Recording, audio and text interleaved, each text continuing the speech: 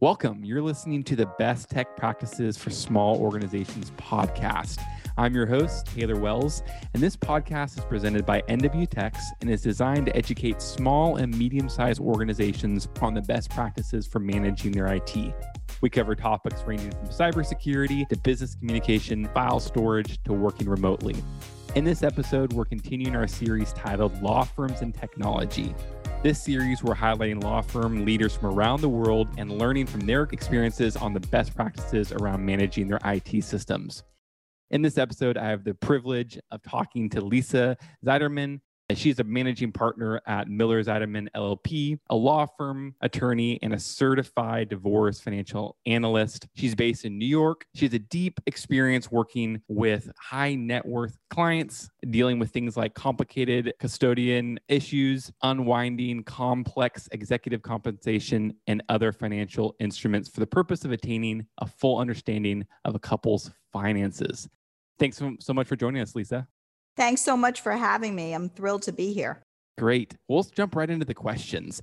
First question I'd like to cover, and it's just a general question, kind of talking about what are you excited about, what your firm and other partners are excited about when it comes to technology, looking down the road and utilizing technology in the long run? For me and for my team, what I'm most excited about is the fact that we are able to do so much now virtually. And that means meeting with clients, attending court conferences, actually conducting trials, depositions. Last week, I did a 3-day trial in Manhattan, and in the morning, I was actually at a conference in White Plains.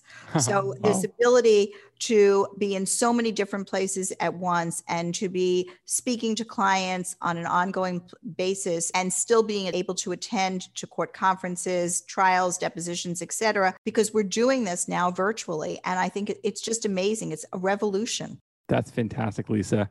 Tell me about what are your predictions moving forward as far as in your jurisdictions and the areas you practice? Do you think there's going to be a hybrid model as far as being able to attend court hearings virtually? Or as far as the court system goes, where do you think it's going to end up? So I think it's going to end up in some sort of hybrid model. I believe that the court conferences themselves, for example, we usually have a preliminary conference at the beginning of a matter starting with the court. I believe preliminary conferences, settlement conferences, and even compliance conferences will still be conducted virtually because I just think it's so much more efficient for both the judges, clients, and the attorneys. And when I say efficient, it's much more cost effective because you have a particular appointment. The judge knows that, between this hour and that hour, Ms. Zeiderman and her client are going to be there with her adversary and their client, and that time is set aside. I think that as to depositions, I think that's going to continue to proceed virtually. I just don't think there's any reason why we can't do that. But I do think that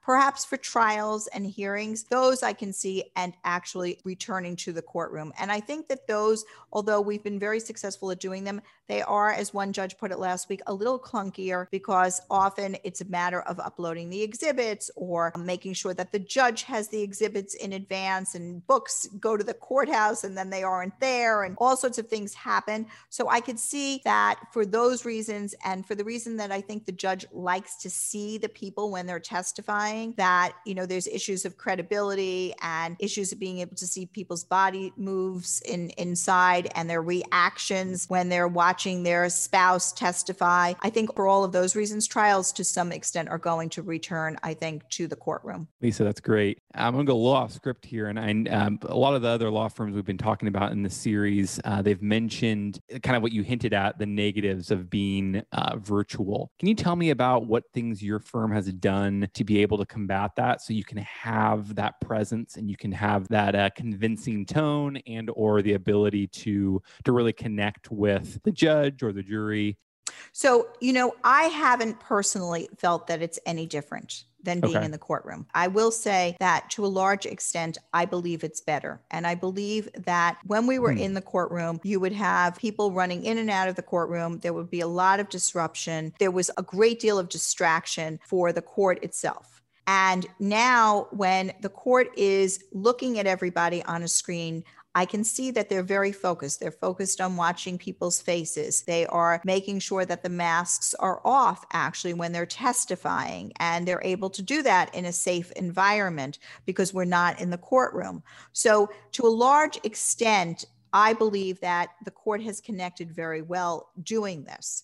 I think that from my point of view, as someone who, for example, loves cross-examination, last week I did a cross-examination. I felt like I was in the courtroom. I had the same feeling of adrenaline that I felt when I was in the courtroom. I had all my documents. I was ready to go. And I think the judge was listening and attentive and following. And I think that everybody was very focused. So I don't personally think that there was an issue. And I think you could watch people's faces very easily doing that because the court was so focused on making sure that everybody was visible in the courtroom. So I do think that that is something that can definitely be useful. On the other hand, I think in terms of exhibits, I think it makes it much more difficult. I think that we have to learn how to be more paperless. I think that that's the key to the whole thing, being more paperless, being more able to utilize exhibits that are online and that we can just load up and that we can share with the court. And I think that the court has to actually learn how to do that as well, how to make sure that they can actually share the documents, that we can scroll through the documents, that you can load them up in a chat, for example, and be able to download it like we do in depositions. I think that if the court and the court's IT system is more able to do some of these things, we could probably be virtual and we could turn these courthouses into probably other useful places for people to gather, such as places for kiosks, so that people can actually don't have the ability to get on to these remote systems are able to do that. I haven't heard that idea. That's a really cool idea. I love that. Being able to create like almost a co-working space or virtual plugin for people that don't have access to good technology at home. Super interesting. Very cool. Kind of changing gears a little bit here, Lisa. Tell me about, in the past 12 months or 18 months, tell me about some challenges with technology your firm has gone through and how you've overcame them, whether it was cybersecurity or maybe paperless, kind of what we were talking about earlier. Tell me about that. So cybersecurity is something we've always been very conscious about. And that's because we also have always worked remotely. Okay. And the reason when I say we've always worked remotely, first of all, I'm someone who works probably all weekend long, right? So I have a home upstate in New York and I have an apartment in the city. And I am not going to be essentially schlepping all my files to all these different places. I have an office in White Plains and I have an office in Manhattan. And my associates and partners go back and forth between all of these offices in their homes, right? And we literally need to be reachable to our clients 24/7 a lot of the time. And we need to have documents on hand. So that means that documents have to be properly put into the system. They have to be scanned. We have to make sure that they're password protected and or encrypted when necessary. And we have to make sure that we have properly done all of this. So all of this, believe it or not, was done before we ever got to the pandemic. Fantastic. We literally had to set up 2 additional remote systems for people at home because everybody was already on those systems and had learned to do this. We also have learned to use, so that our passwords literally change every day. Our password to get into our system changes. Every single person's changes literally every day, every minute. Fantastic. So if I went into the system again, my password would be different than it was an hour ago. So for that reason, I think that we're very well suited to maintain information and maintain confidentiality. And we have been very careful about that. But in terms of being up and running, we are up and running. I will say the place that we still need to work on is the paper issue. And it's funny because about 3 weeks ago, I had one of my paralegals had come to my home to do all of my filing, right? So I had all of these consultations. I had met with all of these people virtually, and I needed this to be organized. At that point, I said to myself, I have an iPad. I'm not sure why I don't just take my notes on my iPad and simply email them to my associate. Right. And then it can be saved in the system properly. And I won't have all of this paper. And so for the last 3 weeks, I have made a conscious effort, and I have asked my team to make a conscious effort not to use paper except when absolutely necessary. That means that we're still printing trial exhibits and I'm still getting trial books brought to my home and all of those things. But I am no longer taking notes on paper. That's phenomenal. How much of the judicial systems that you work in require paper still? I think paper is still required. As I said, Okay. trial books were delivered last week to the courthouse. That being said, I also think that we are starting to see referees and judges saying there's a system for exhibits to be loaded into the system. That I won't need any books, just load them up into the system, less paper again. So I think that it's going to evolve. And I think by the end of next year, there's going to be less and less paper. I think that we're going to see a system that actually works virtually and is so much more efficient. I love it. That's phenomenal. Yeah, better for the environment, more cost effective, easier to share, more secure, all those reasons, something you mentioned, and then some. That's phenomenal. I'd love to talk about your team collaboration and how your team functions internally. So it sounds like you're very distributed and everyone's working remotely. Pre-COVID, were we working in the office together? And then post-COVID, do you anticipate all your team coming back into an office environment? Pre-COVID, it was very interesting because we all are back and forth. And when I say all, I have a team of lawyers and paralegals that are truly between New York and Westchester. And in my day, I could be on a regular day, I could be in New York twice, in Westchester once, or in Westchester twice, in New York once, in Brooklyn. I think right before the pandemic, one of the final days that I was in this city, I was in New York, back to Westchester, back to Kings County, back to my apartment in New York. So my days were like that. Well, part of the issue of having days like that was that we were not necessarily seeing each other and collaborating as much. And sometimes I would walk into the office at 6:30, and we always laugh about it, a line of attorneys standing outside my office waiting to ask me questions. Okay, that's great. Terrific. But it was very difficult to ever get a meeting together. And so you wouldn't have the collaboration that we necessarily have now, which is 9 o'clock every morning. My entire team is on a Zoom call. Everybody, paralegals, attorneys, faces on, Nice. Everything ready to go. And we are having discussions about cases, questions, the day, what they need me to look at, what I need to review, question about a case, a new idea for an article, various things going on, collaboration, right? That wasn't happening before. And many of my partners and associates have said, this is fabulous. This is great. We are actually all able to get together for 20, 25 minutes. It doesn't have to be that long. I'm still speaking to them during the day, but frankly, I'm much more accessible in certain ways now. They text me, they call me. I'm not sitting in a courtroom waiting for hours. Frankly, literally entertaining a client in the courthouse because those people are sitting there afraid of their court appearance or concerned about their court appearance, and we're waiting for 3 hours. That time was all wasted time and space.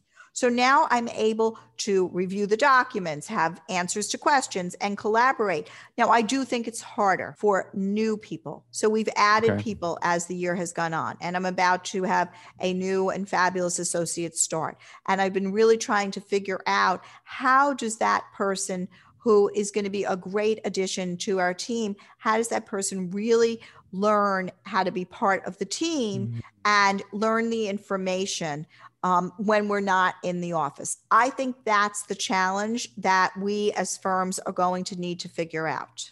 Very interesting. Tell me about post-COVID. Do you anticipate going back into the office to have some more of those cultural building opportunities? Or tell me about that.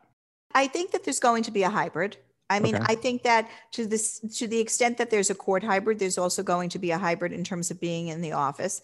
It's hard for me to visualize what that's going to look like. I am seeing more and more people are talking about coming in 3 days a week. I was thinking, well, maybe I'll come in Tuesday, Wednesday, Thursday, and then I'll work from home on Mondays and Fridays. And then I just spoke to a colleague this morning who I thought had a great idea. She said, I'm going to come in Monday, Tuesday, Wednesday, and I'm going to work from home Thursday, Friday, Saturday, Sunday. That's actually not such a bad idea because she said, we start the work week, we get it all organized, and then we stop the work week towards the end and we work from home. Maybe that's what I'm going to do. I think that I'm certainly going to, and I have spoken to my associates and partners, I'm certainly going to offer the option of a much more hybrid situation. And I think for the times that we don't have to be in court or for some reason meeting in person, I think people can easily work from home. There's just no reason. I think we're kidding ourselves if we think that the better way to work was to be in the office. I think that's a security blanket that frankly, I don't need.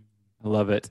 Speaking of security blanket, I immediately think of accountability. You mentioned your 9 a.m. meetings. What other forms of accountability do you have in place to make sure your team is delivering on your expectations in regards to what your vision of your company is? Well, we have deadlines. We have deadlines that aren't necessarily deadlines that are self-imposed. We have deadlines from the court, deadlines from our adversary, CPLR deadlines that are just requirements pursuant to statutory requirements. So I can see if somebody's not delivering because we would be late with things, and we're not late. We are on time. My staff needs to know, and they do know, that they have to give me enough time to review documents. So I have requested that they give them to me 48 hours in advance, and they've been really good about it. Sometimes it's a challenge, but I will say for the most part, they've been really good about it.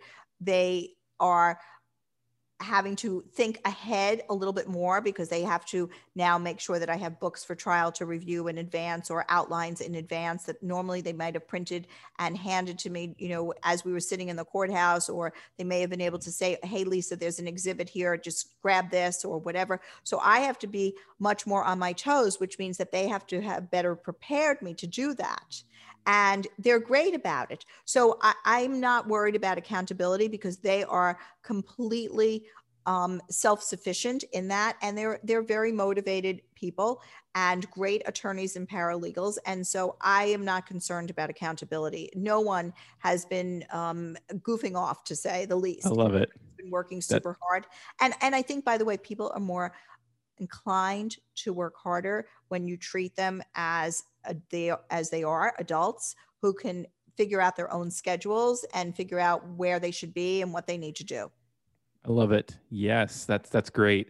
Kind of taking it from the other standpoint of work-life balance. And tell me about, a lot of studies are coming out over the past year and 12 months showing that people are actually working more. To your point, people aren't, generally speaking, people that are working remotely are not goofing off. They are actually working more because of the ability of having technology and you can have be plugged into work 24/7. How are you personally or your team finding work-life balance when we have a screen in front of us 24/7? Well, we're matrimonial attorneys, which means we have no work-life balance. All right. Matrimonials blow up. Things happen, right? Yeah. Clients need you. You need to be responsive. So I would say that we probably are a class of attorneys that don't really have a lot of work-life balance. That being said, I think that my team knows that when they need time, they take the time. When they need to do something, they do something. And they have to figure out their schedules for themselves. I'm not going to supervise their schedules. They have to figure that out. I will say, from my point of view, I normally would go on vacation and I'd work from vacation. That was just what I did. It was just as easy to sit at the beach, frankly, and read a novel as it was to read a deposition transcript. They're just as interesting, really, if not more so, because they're real life. Sure. And matrimonials are very interesting sometimes. So from my point of view, if I can work from my home, from my kitchen, from my pool, from my house, that to me is huge. And I'm really interested in the work. So this is not a hardship to be able to work, much more. And yes, I think that probably for a lot of people, there is definitely an issue in terms of separating their work life from their personal life. But truth be told, matrimonially, you don't have a lot of that separation anyway. That totally makes sense. Let's change gears a little bit. I love to talk about tools. Tell me one tool that you just love, that maybe it's your password manager that you were talking about that changes your passwords, or your documentation system, just one that our business, this is the lifeblood of our business. We cannot live without this tool. Well, so I will say our document organization system, and now we may have even outgrown that particular one. So I'm not going to mention what it is, Okay. but the concept of having a document organization system is huge. Because the fact that I can find a document in no time, if you ask me for such and such as W-2, and I can actually find it in 5 seconds, that's phenomenal. And all I have to do is to plug in W-2 under the client and it comes right up and I put my passwords in and I'm done. Having all of that at my fingertips on one screen, that's huge. I will say Zoom and Teams and all of these platforms, this has been the most amazing thing. I mean, it's not just amazing in terms of work life, it's amazing in terms of social life. You know, being able to socialize with your colleagues, being able to socialize and network, all of those are possible because of these platforms. I did a lot of functions. I would go to a lot of bar association functions. I'm on 2 boards. I'm on the board of Savvy Ladies and I'm on the board of Legal Information for Families Today, which is LIFT, and another board called JBLS, which is the Justice Brandeis Law Society, 9th JD. It's actually 3 boards that I'm on. And I can be at all those board meetings without having to lift a finger. And the attendance is so much higher at those board meetings now. So I would say that these platforms are incredible. And of course, social media, right? Social media has been a huge tool in my business. Very good. Yeah, that makes sense. Tell me about managing all of your tools. Do you have a third party that helps you with that? Do you have an IT staff member that manages all your IT? Tell me about who helps you kind of execute and organize all these tools. So we have both an IT company that is incredibly great. They're fabulous. And then I have my HR and basically the person who runs our office. And she is amazing. And in fact, we just did a sound check before I got on and made sure it all worked and made sure that I was really comfortable with getting on with my mic, et cetera. And if there's a glitch, my IT company knows that they are working weekends, that they work at night, that when I have to text and need them, they are there. That is a huge asset because you cannot function without that. Love it. See the kind of a mixture of some great internal support, team members that can help with IT, but then also a third party to help implement. That's phenomenal. It's also, I'm going to say this, you also have to be willing to learn, right? So there are so many tools, for example, on Zoom, learning how to upload documents. Is so important. Learning how to open the documents in a chat. Incredibly significant because all of these pieces are really what's going to make your business now. You know, learning just the simple thing of taking notes on your iPad. If you aren't willing to evolve and change, then I think you're frankly going to be left in the dust because there is going to be a lot of changes now and people who are able to make those changes are going to succeed. It's like any other kind of revolution. Thanks for sharing. We get this question a lot from our clients or from prospective clients. Tell me how you differentiate using Microsoft Teams and using Zoom. They're both video conferencing platforms, but Teams obviously has a lot of the team collaboration aspect. How does your team use it? And then how do you use it with your clients? Do you meet with your clients on Teams? Do you meet with them on Zoom? Is it kind of both, if and? A normal day, we use Zoom. And we use it for consultations and our meetings internally, as well as socializing, networking, et cetera. Zoom is the platform that we absolutely use. Teams is what the court system uses. Okay. So they went from Skype, I think it was Skype, to Teams. And now we use Teams for the court system. And they exclusively use Teams because I think that's what the court system has their contract with. And that is the way we do it. But I haven't seen, for example, the courts break out using breakout rooms in Teams. So I haven't seen that yet. I'm sure they're able to do it, but I don't think the court system has yet advanced to being able to use it. In Zoom, we use breakout rooms. We use the chats. We use really all of the pieces of it. And I'm still learning. I mean, I learned a couple of weeks ago that you could literally change the colors of your facial, you know, your lips, all of those things. I didn't know that. It's crazy. So, backgrounds and all sorts of stuff. Yeah. Everything, right? So you can really use Zoom in a very creative way to enhance your ability to speak to people and to present and all of that. So I think it's really very useful. Fantastic. Tell me about from a marketing and getting new clients standpoint. Let's first talk about since COVID, has your regional area for servicing clients expanded? Are you servicing clients in more jurisdictions now? And then moving forward with this hybrid world, do you anticipate you expanding and moving into other jurisdictions, or do you plan on staying in the areas you're servicing now? So we do actually service people in other areas now, not outside of New York State. Although I'm licensed in Connecticut, I really feel most comfortable practicing in New York because that's where I practice on a daily basis. But Okay. I will say that I am practicing more on Long Island, which I didn't do previously as much. And that's because I can be, in Manhattan in the morning, Westchester mid-afternoon, and Long Island in the afternoon, right? So it's just a convenience factor that I can do all of this in a day. And so it's not as much juggling. And I do anticipate that as long as there's a hybrid going forward, that I will keep that going. I also know that some of my other colleagues within my firm have been practicing up in, for example, Ulster County, which normally we wouldn't necessarily be in Ulster County. But because of the fact that you can be there so easily virtually, okay, we can do that. So I think that yes, the expansion will be further as to where we can go. And I think that there's something to be said for that. If it becomes a situation where we were returning back to New York full time into the offices, I think that that would have to change back to where we were.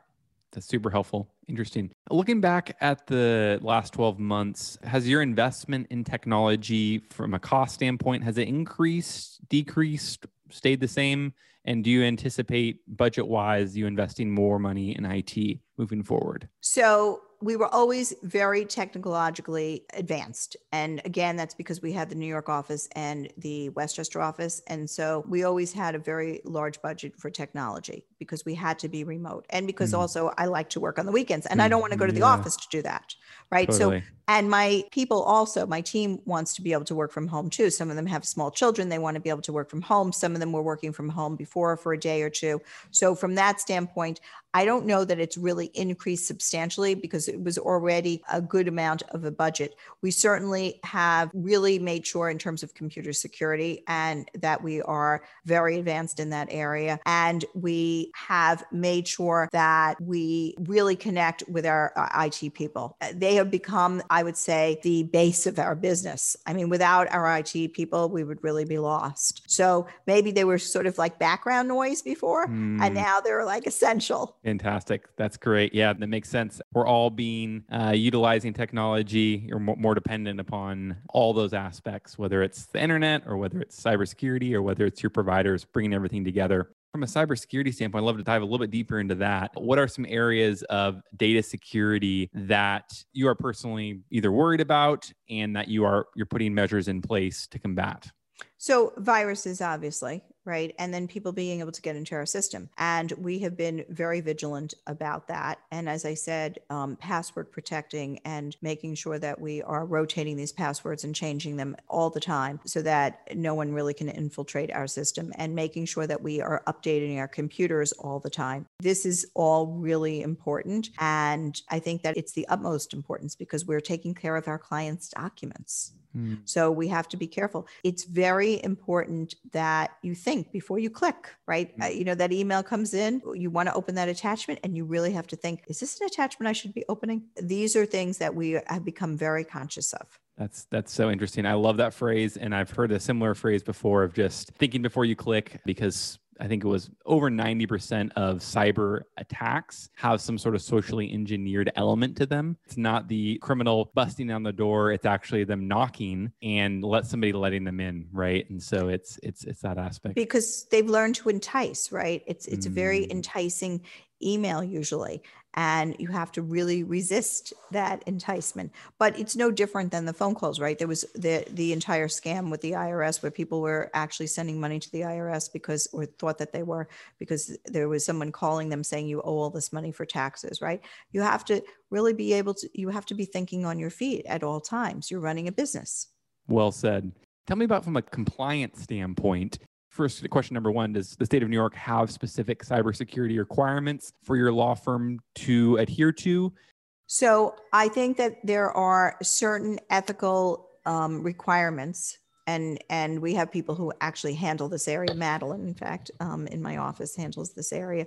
So she organizes it. We are always very vigilant to be careful that we are within the requirements. But frankly, that's not good enough. I think you have to be more so. I think you have to be thinking ahead, because there are certainly areas that are open to attack, essentially, and you have to be super vigilant about it. So it's really working with your IT people and trying to get ahead of it. Yes, of course, we always want to make sure that we are conforming with the rules, but as far as cybersecurity, you have to be actually ahead of the game. I love it. Yep. You're so right. As the cybersecurity criminals are evolving, they're always thinking outside the box and pushing the needle. Yeah, that's their job. Our definitely. job. Yeah, definitely. Right? That's their job.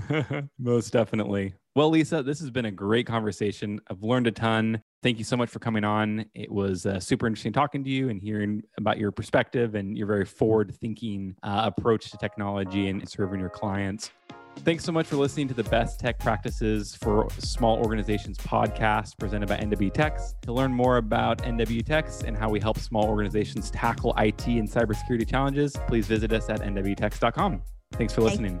Thank you so much. Thank you for having me. Thanks, Lisa.